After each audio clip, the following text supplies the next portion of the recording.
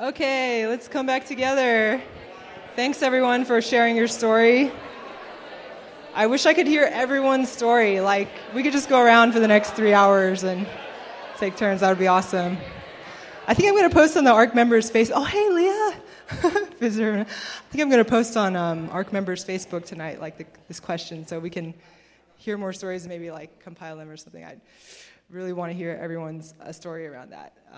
Also want to share briefly my story of first meeting Jesus, and if you'll cue the photo, that is a very old photo, if you remember the pixely things, but does anyone recognize the person in the middle? Lisa, Sarah, and myself on the left. We're making silly faces. But that's us when we were like 12, I think. So the three of us, there's a lot of stories like that at the ARC, people who go way back, but pretty much the three of us have been in the same Christian community for the past 20 years. Up until a couple months ago, I'm still in the process of forgiving Lisa's hubby for stealing her away from the ARC. No bitterness.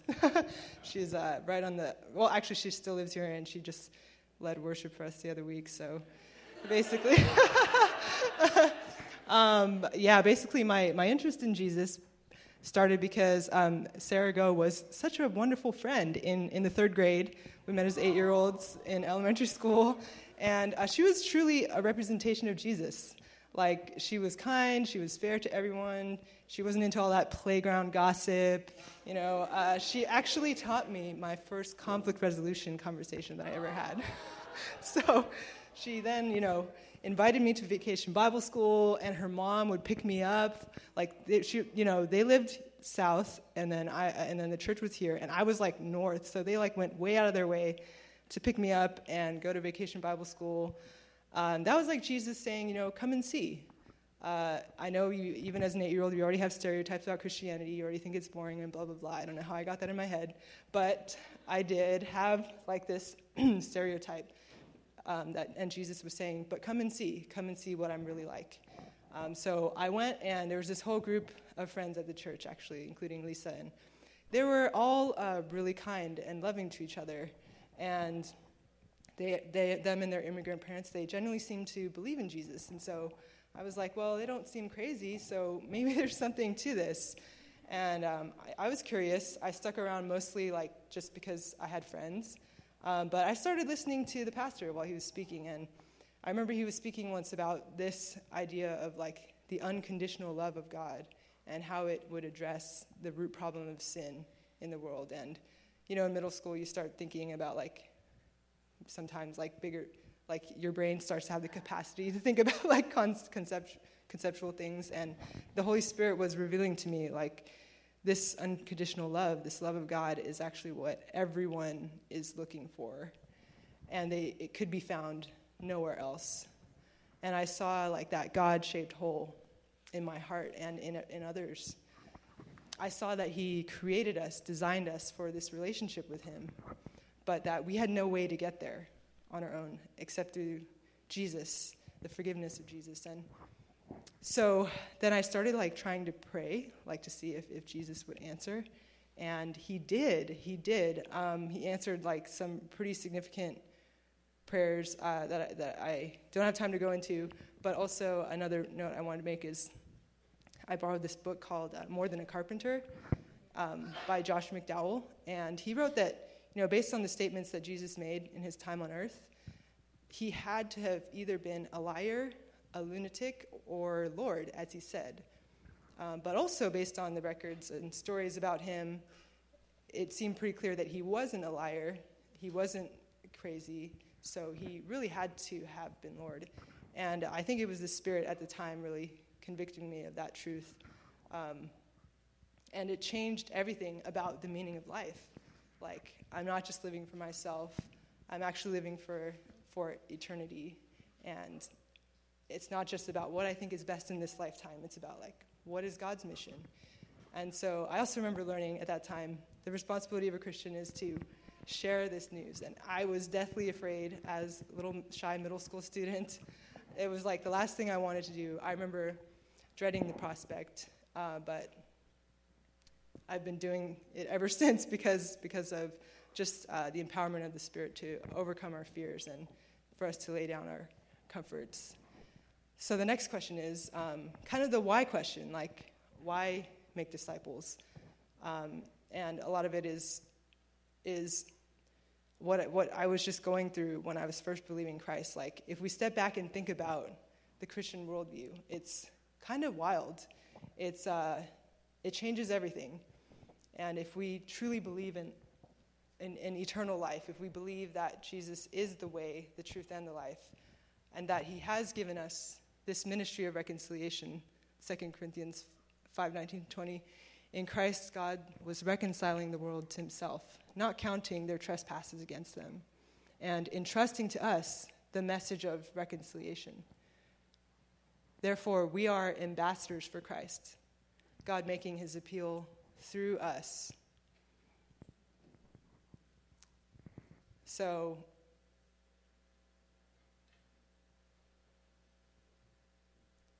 it's a little cheesy, but imagine with me for a second that you're in heaven at this moment. And you're walking down the road. The sky looks amazing, better than you thought it could ever look. The trees are like wildly healthy. And there's like these new colors and these new sounds that you didn't know existed. You're like, wow, this is just awesome. Like walking down the road, and then you see someone sitting on the porch in the heavenly house that they have, and you're like, they look kind of familiar. Like, do I know them from somewhere? You walk a little closer, and then they jump up when they see you, and they run out to greet you. And they're like, Emily or Antonio, we were coworkers on Earth. There was one day we were having lunch, and you shared a story with me about like something Jesus did for you, and got me really curious. I actually went to church with my friend the next week, and the rest is history. I'm here with you in heaven. And so you jump up and down a little bit. You're like, woo, with each other. You celebrate together for a moment, and then you have to go. You have to keep walking. You have an appointment with your family. So you walk a little further, and then you see someone else that you definitely know that you knew on Earth. She was a friend of yours, like a close friend. But she had a really rough time in life. You didn't know if she would ever get on the right path. But you really fought for her. You would always pray for her, like in your prayer closet, and you would just love her. You would just let her know that you were there, and you would share about how Jesus was helping you in your life. And so, this one really gets you because you invested your heart, and you really love this person.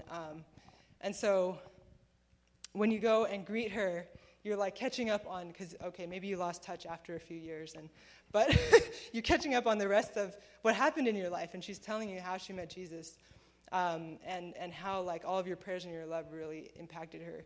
And then the thing is, while you're catching up with her, Jesus himself walks by, and he puts his hand on the shoulder of your friend, and he's like, I'm so glad you're here.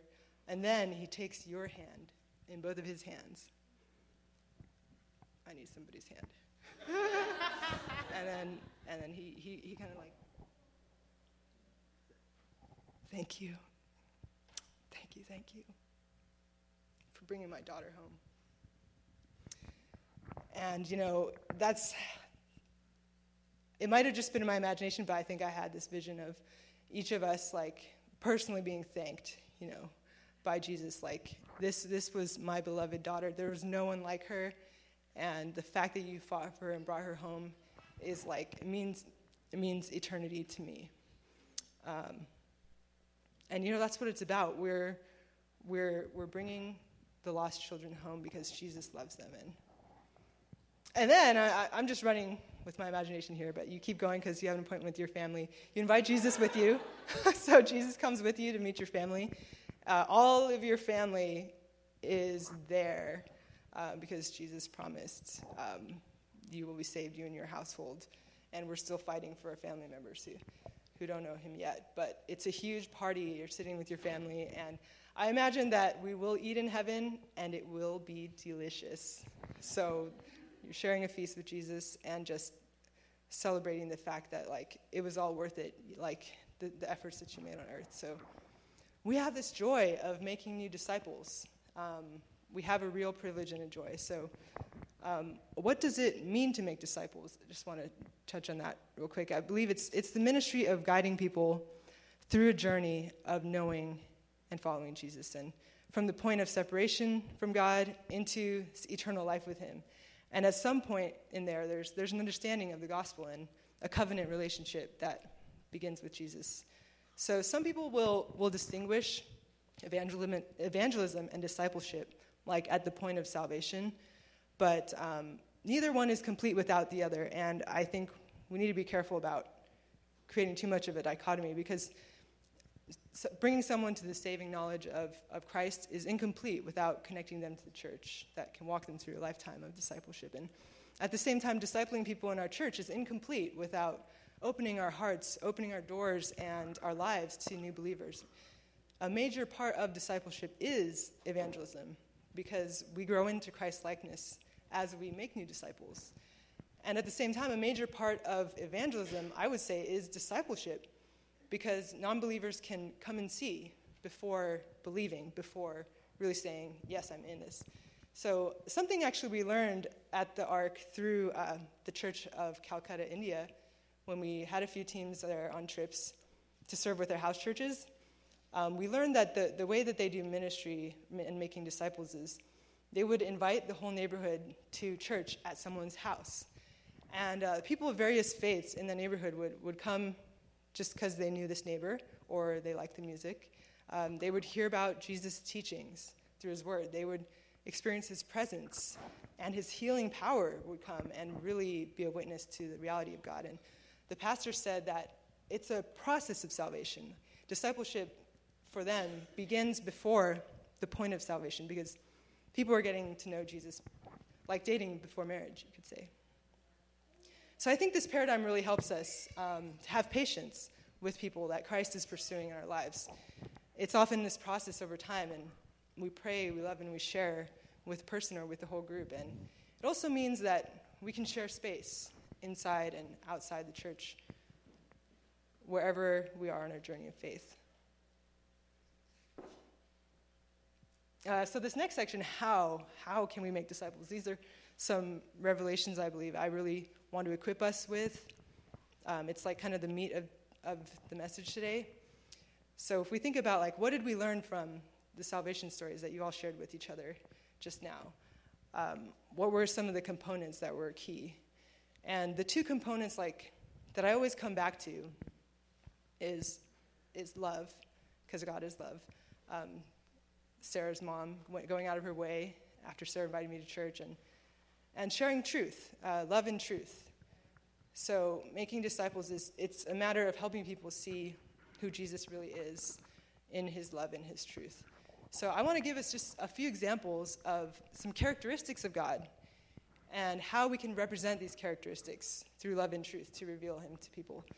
And this way we can overcome a lot of the roadblocks in our culture that you see, like relativism, a poor reputation of Christianity maybe, or even a lack of hunger or sense of need for a Savior. I believe we can overcome these things. So as we talk through these characteristics of God, I invite you to think of those in your life who don't know Jesus yet, and which of these the Holy Spirit may inspire you to do for them. So, number one, Jesus is authentic and rich in love. Authentic relationships, it's something that people are craving in our culture, in our society. And when you're really connected to someone, you know them well, you know what they've been through, they know that you love them. It's so much easier to talk about deep things, to share about faith and the meaning of life, and they'll trust you, I believe. You'll have a word in their, like you'll have their ear. And it can be challenging, I think, to find time to cultivate friendships with people, but I believe also there are ways to create synergy. And I want to give a few tips, which are like, I know a lot of parents here at the ARC have found ways to, like, their kids are playing together and their parents are just able to chat away and become friends. And I've heard a lot of fruitful things happening, meaningful connections of ARC parents with their kids' parents. and creating synergy in other ways, like inviting non-believing friends to hang out with your ARC friends. I actually have a friend from college that I've reconnected with, and I was sharing some of my testimony with her since we last met, and really getting to the heart of things in her life. And then I find out that Angela Yang is actually working for my friend's husband, and they do this like weekly run at the Emeryville Arena. So I'll join them for runs, and we'll talk about life. And there's Angela. It's been really fun. It's like I'm killing 3 birds with 1 stone. I'm hanging out with Angela in my home group. I'm hanging out with my college friend, and I'm getting some exercise. So I really think if we just like overlap some things in our life or something, we're still getting past that busyness roadblock in our life. But we can do it. We can cultivate these authentic relationships in which people outside the churches, they know that we love them and we can share with them. A best practice, another tip, is first seek to understand where the other person's at. And then ask the Holy Spirit how to take them one step closer from that point. Some really good questions I found are like, what's your faith background? What do you think about Jesus? Like just learning about where they're coming from, their family, their culture, why they believe what they believed as well. And, it's like a really good way to cultivate relationship as well. So the next one is, Jesus is real and powerful.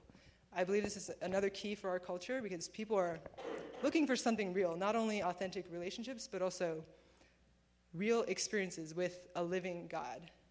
Tangible encounters with the presence of God have really brought people into the kingdom. If you guys remember Candy Shao and Nina Lee, exchange students from Asia, they visited our Sunday service and tangibly felt something real, like the worship team was ministering to us, and they just started to cry, and they didn't know why. It was the touch of the Holy Spirit, and they were drawn in, and they started asking a lot of questions and meeting with Suki and just learning the whole background, like the whole biblical story, and now they're these on-fire disciples of Jesus in Asia. And so, Jesus is real, and he gives us gifts of healing, gifts of prophecy. These are a couple real gifts that we can give to other people to show that Jesus is real. There was actually a family who came to our door to visit us a couple months ago, and they said they just wanted to say hi, and they wanted to say thank you because a couple years ago, some members of our church were walking down the street and saw that they were in need and stopped and prayed for them, and a member of their family, Jesus had healed just supernaturally.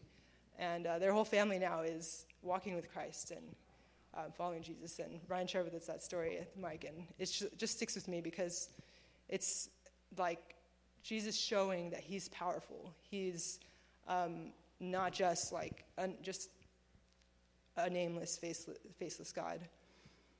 And another photo this is Michael Christensen, one of our beloved brothers, and he's been out there praying for people on campus, and this was the story I'm about to tell is actually not about this man, but there's another time last month, an after-church outreach. We hit the streets after church 4 weeks ago, and Michael and Kat and Grant met a man on the street, and he had fallen 10 days prior, so he'd injured a nerve in his back, and his whole leg was still in pain, like for the past 10 days it had been. And so Michael said that he felt the Holy Spirit prompting him, like, just place your hand on his back and pray for healing in Jesus' name. And immediately this man actually felt like a heat, like more than would come out of just your hand, like a supernatural heat. And it removed the pain. All of the pain was gone after 10 days of this nerve damage. And they all started dancing because he could now. And this man, too, he had been seeking a higher power at the time, just kind of looking at different faiths. And Michael just shared with him, like, I think there are many gods, but there's only one God who does this. So now this man knows Jesus as someone who is real and powerful. Next, God is a God of justice and mercy. So in making disciples and helping people understand, who is Jesus? Like, do I want to know him? I believe we help people know Jesus when we display personal integrity, justice, and honesty at our workplace, when we choose to do what's right, when we stand up for what's right. The justice of God is seen. When we help people see Jesus, we help people see Jesus when the church has compassion and cares for the world. And when we were in Calcutta, also, another story from there is we realized that the whole city of Calcutta had opened its heart to Jesus after years of persecuting the church. There was a major shift because Mother Teresa's ministry was planted in the heart of that city, and the whole city just changed their attitude toward Christianity because of the radical justice and mercy that Mother Teresa displayed. And so I love what we're doing so far with the ARC and like our Justice Prayer Group, our partnerships with Foster the Bay and supporting kids who are in foster care, and Project Peace, just serving the schools in our area, because serving people in poverty, advocating for those under oppression, it's important for revealing just the nature of God. Next, God is our Heavenly Father. This is a prayer from a little boy who lives at the shelter I work at. It says, "Dear Jesus, please guide me to my Heavenly Father and show me what he is like. Amen." This is so sweet, but this is actually his first prayer, because I asked him on the camp. We took a camping trip. At the end, I asked him, have you ever actually talked to Jesus yourself? And he said no. And I said, why don't you write something to him, like a letter? This is what he wrote. And I realized later, like, there are some volunteer tutors who come to see this boy every week at our shelter, and one of them is like this big brother, like father figure to him. And I can see him beginning to open up to Jesus and really consider him as a father as well. Next, I'm going to skip to the 2 from now. So Jesus is the way, the truth, and the life. I think there's a real roadblock in our culture about relativism. Like, your truth is your truth, and my truth is my truth. Has anyone heard that? Or can I just be a good person? Like, there are so many sins that don't appear to be sins. What's so wrong about this thing that doesn't hurt anyone else? My aunt actually asked me a couple weeks ago, like, what type of church are you in? Are you in one that accepts all faiths? And I said, well, she kind of put me in a corner, but I was just honest. I said, well, we don't believe all faiths. Like, they're mutually exclusive. They don't fit together in their worldview. Like, my mom used to believe that if you just kind of believed that you were going somewhere in the afterlife, then you would end up there. And I was just like, that doesn't make sense. If it's not a real place, how can you go there? And so when I said that, she said, afterlife? Tell me more. She used to be in the Buddhist tradition, not anymore. But it's like, we had a conversation about that, and by the end, like, I don't think she believed me in that moment about the truth being the truth and everything. But I believe this is one of those things we really need to pray about and break down. It's like a spiritual stronghold. But if we pray for the Spirit to lift the deception of relativism and convict people of their need for God, we'll have an open door. This is a picture of the Alpha Course, because there are many people who are seeking truth, genuinely, really, like, what is the truth? And I think one way we can share Jesus with people is creating spaces where we can discuss about faith. And so the Alpha Course was a space that we had for the past couple months where a group of ARCers were just hosting people who are seeking faith to talk about their questions, talk about these difficult things, and invite the Spirit to speak.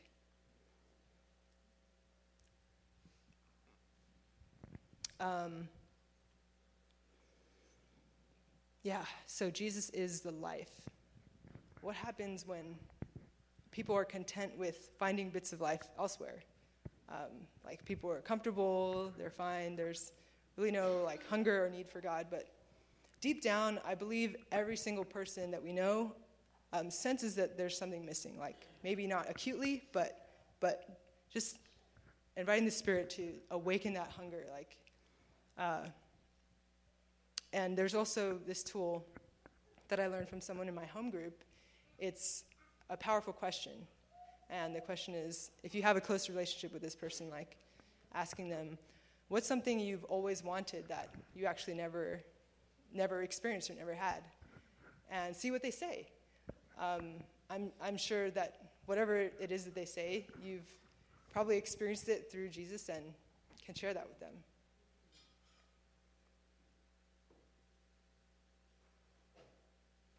So these were just a few examples of how we can represent characteristics of God with love, with sharing truth, and reveal Jesus to people. I want to say, I didn't say it under each one, but for each one of these, your personal testimony is just a powerful witness of how you've experienced these aspects of God. And if you have a chance to share that with people, you can pray with them to experience the same. And it'll be history from there. So let's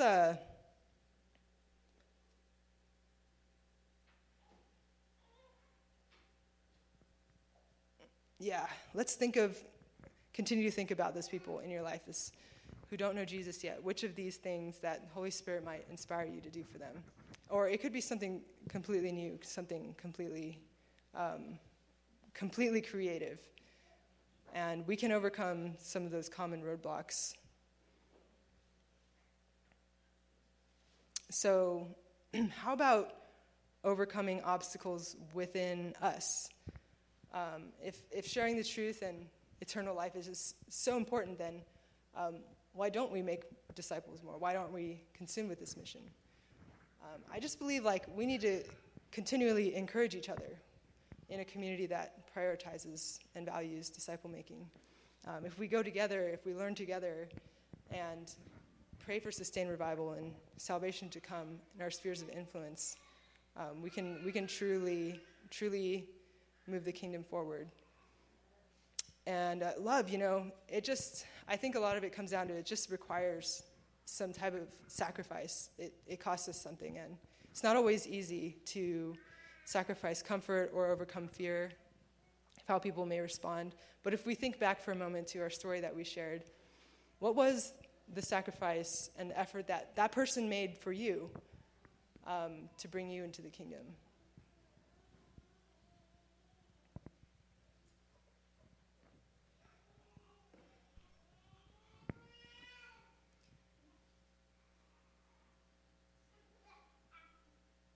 So I feel God kind of inviting us to be like John the Baptist in our culture. And what John the Baptist did was point the way to Jesus at all costs. I mean, for John, talk about overcoming love of comfort and fear of man. He followed the Spirit into the wilderness. He kind of lived there, camped out, and came back sometimes. But he lived there. He wore camel's hair. He ate locusts. It's sounds super super uncomfortable, but I invite us to think of ways we can turn from our fears and let go of our comforts. And let's pray together for a moment about that. Dear Lord, we're just turning from our comfort. We're turning from our love of comfort, God. We're turning from our fear of man. And Father, right now, I'm speaking freedom from fear of man in the name of Jesus. And I set your people free to love with a radical love, to testify and share boldly about how we've seen you, Jesus. For we cannot help but speak of what we've seen and heard. We ask that you'd fill us to overflowing with your love, God. Inspire us to reach out to others. In Jesus' name, amen. So let's do this, guys. Okay, let's take some action together right now as we're gathered, because we could talk about this forever. I just kind of thought of different tips that I felt from the Lord, but in the end, it's our actions that will impact others, like the actual things that we do outside of here, or as we gather. So let's add some momentum to this Fight for Five. I'm going to pass around these cards for anyone who doesn't have one yet. And I invite you to, it's a tool. I invite you to keep it somewhere like that you can see, because it's a good reminder. Like every time you see it, you just throw up a few prayers for these people. And then, yeah. So to explain Fight for Five, it's an all-members initiative that we started earlier this year. And basically, we're picking 5 people in our life who don't know Jesus yet. And we're taking 3 steps for them, which are written on the card. Number 1, prayer. The purpose of prayer in this context is, number 1, to pave the way in the spiritual atmosphere for this person to hear about Jesus. And secondly, the purpose of prayer is to grow us with a heart of God's love for this person. Because the second step is to love with God's love. Love that will soften the soil of people's hearts for the truth to be received. And number 3, sharing truth. Whether that's a testimony of Jesus, whether that's the gospel story itself, at some point that they would need to understand. So that's in essence a call and a charge that we have for all of our members this year and anybody who's here today. We will reach 700 people this year if all of us pick 5 people, there being 140 of us. And that's incredible. It's the fall season, and with the holiday season coming up, I actually sense that there's this grace, especially for family members. And in the beginning of the year, we had a time when we prayed on a Wednesday night, and the theme was like really on people's hearts is like different family members that were weighing heavily on people's hearts, and I'm just believing and praying for a breakthrough for them. And so in this moment now, let's do a few quick things. Think of one person on your list and turn to your neighbor who you shared your story with for just 1 minute, and name that person with them. Call them out by name and lift them up to the Lord with your brother or sister in Christ agreeing with you for just 1 minute. Go.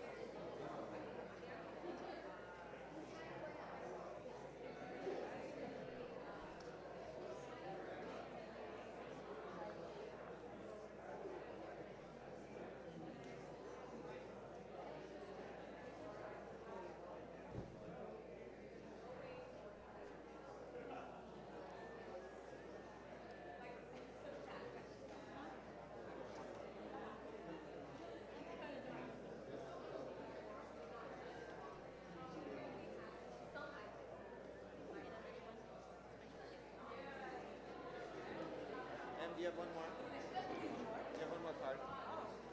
Yes, I have exactly one more. For Kylie.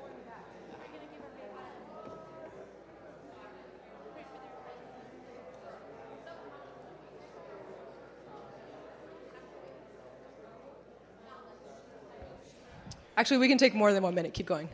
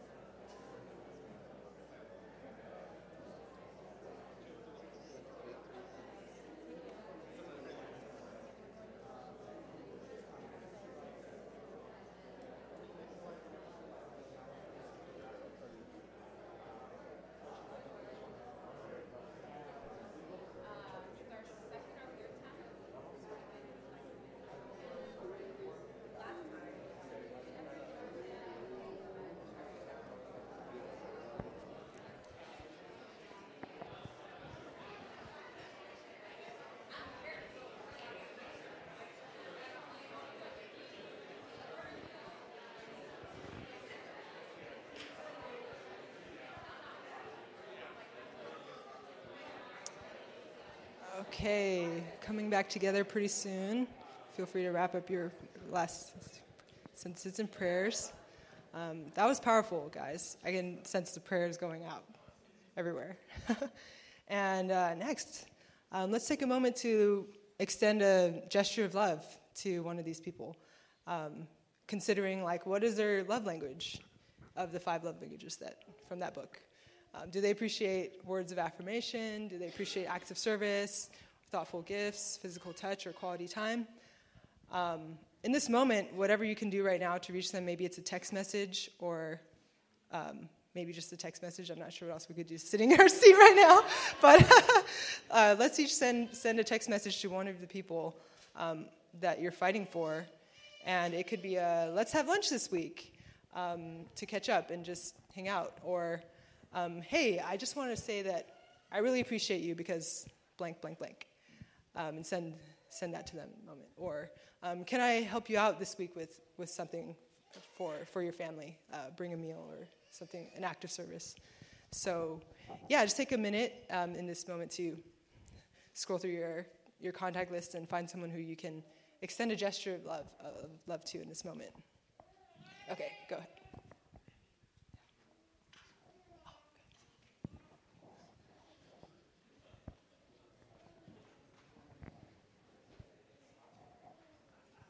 You can brainstorm with the person next to you if you're not sure, so they can just give you a nudge of encouragement. Or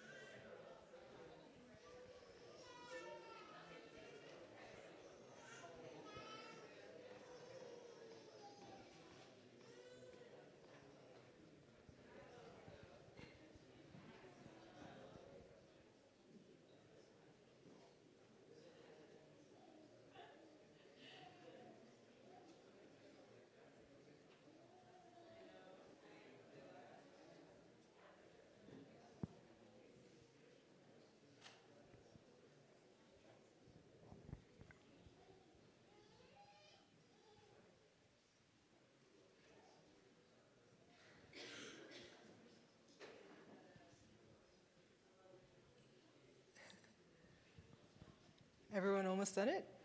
Raise your hand if you've done it, if you sent it. Woo! That's maybe most of us. Cool. Okay, well, the last step in sharing truth is, have you guys ever kind of like had those moments in conversation with your friends, your coworkers, and then there's like this perfect opportunity to share something, but then it just kind of comes and goes. You're like, oh, I just wasn't ready or something. But so we can have this on the tip of our tongues in preparation for when a door opens. Let's jot down some bullet point notes and keeping one of these people in mind, because it's probably going to, you know where they're coming from, you know kind of like what type of testimony might minister to them. Jot down some notes of a testimony of how you've seen one of those characteristics of God, whether it's his love, how real he is, how he's given you life, how he's been truth to you, how he's been the way, or been your father. And also a phone exercise. For the next 1 minute, let's just jot down some notes. Go ahead.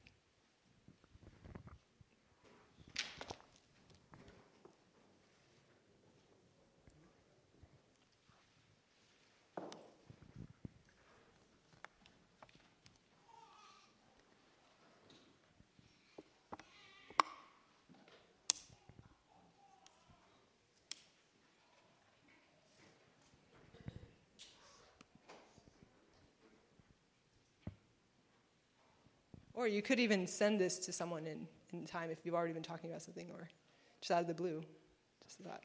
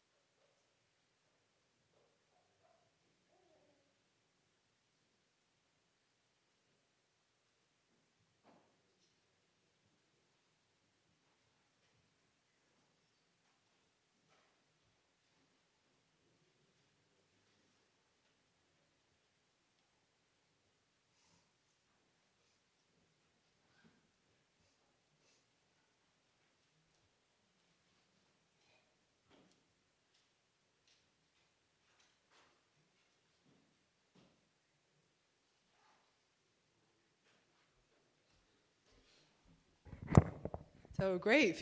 Obviously, feel free to keep typing later. Maybe you have a lot of ideas going. But yeah, if we all keep this going for the next couple months, we'll be reaching people left and right, fighting for 5. I'll be posting on our ARC Facebook members to just kind of hear how things are going, or invite everybody to share their experience with it so far. And so I look forward to that, and bless everyone with just the love and boldness from the Spirit. In Jesus' name, amen.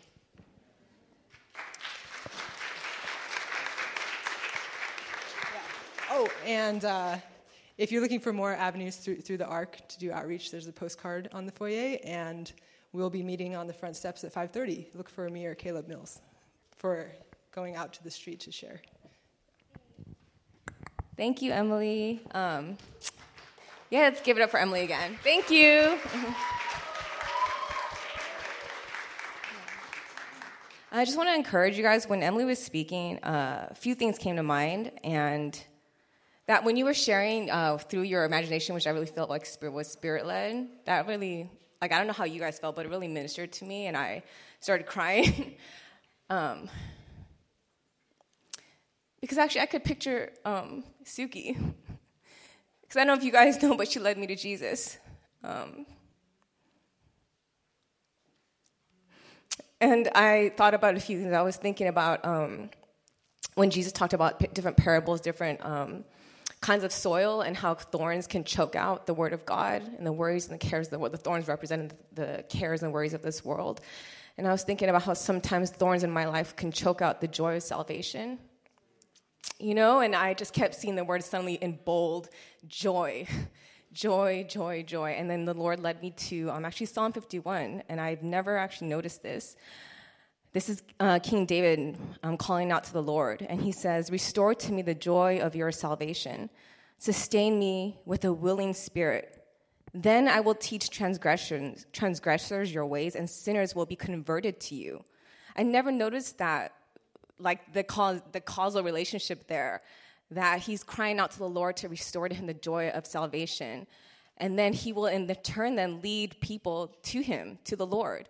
And so I just felt like an exhortation or just an invitation, even if you guys, we're going to have open altar ministry here, so if you guys want prayer, please come up. We'll have people on the side here, on either side, to pray for you. But if you just even want like a restoration of the joy of salvation, so that, and even to pray that the thorns, the cares, and the worries of this world don't choke out that word, that the joy of the Lord that you have access to every day, simply because we're saved. Like, even if Jesus did nothing else ever again, which is not true, he will because he's good. But even if just knowing that you're saved and you get to be with him forever, that we have a reason to have joy every day. And so I just want to bless us with that and then invite the worship team to come, and if anyone wants prayer again, to come up here and to get prayer. Lord, I just even thank you for what Emily shared, and we just thank you that, God, you invite us to share your heart for the world, God, that for the joy set before you, Jesus, you endured the cross, and that, Lord, you give us access to that joy too, Lord. Yeah, and so, Lord, I just pray today for every person that, God, I pray for every person leaving today, God, that they would know the joy of your salvation, that you would call it to mind again, restore it unto us again, God. We have the best news in the world to share, God. This is not a heavy burden. This is not, this is not a heavy burden, God. This is joyful. Yeah. We love you in Jesus' name. Amen.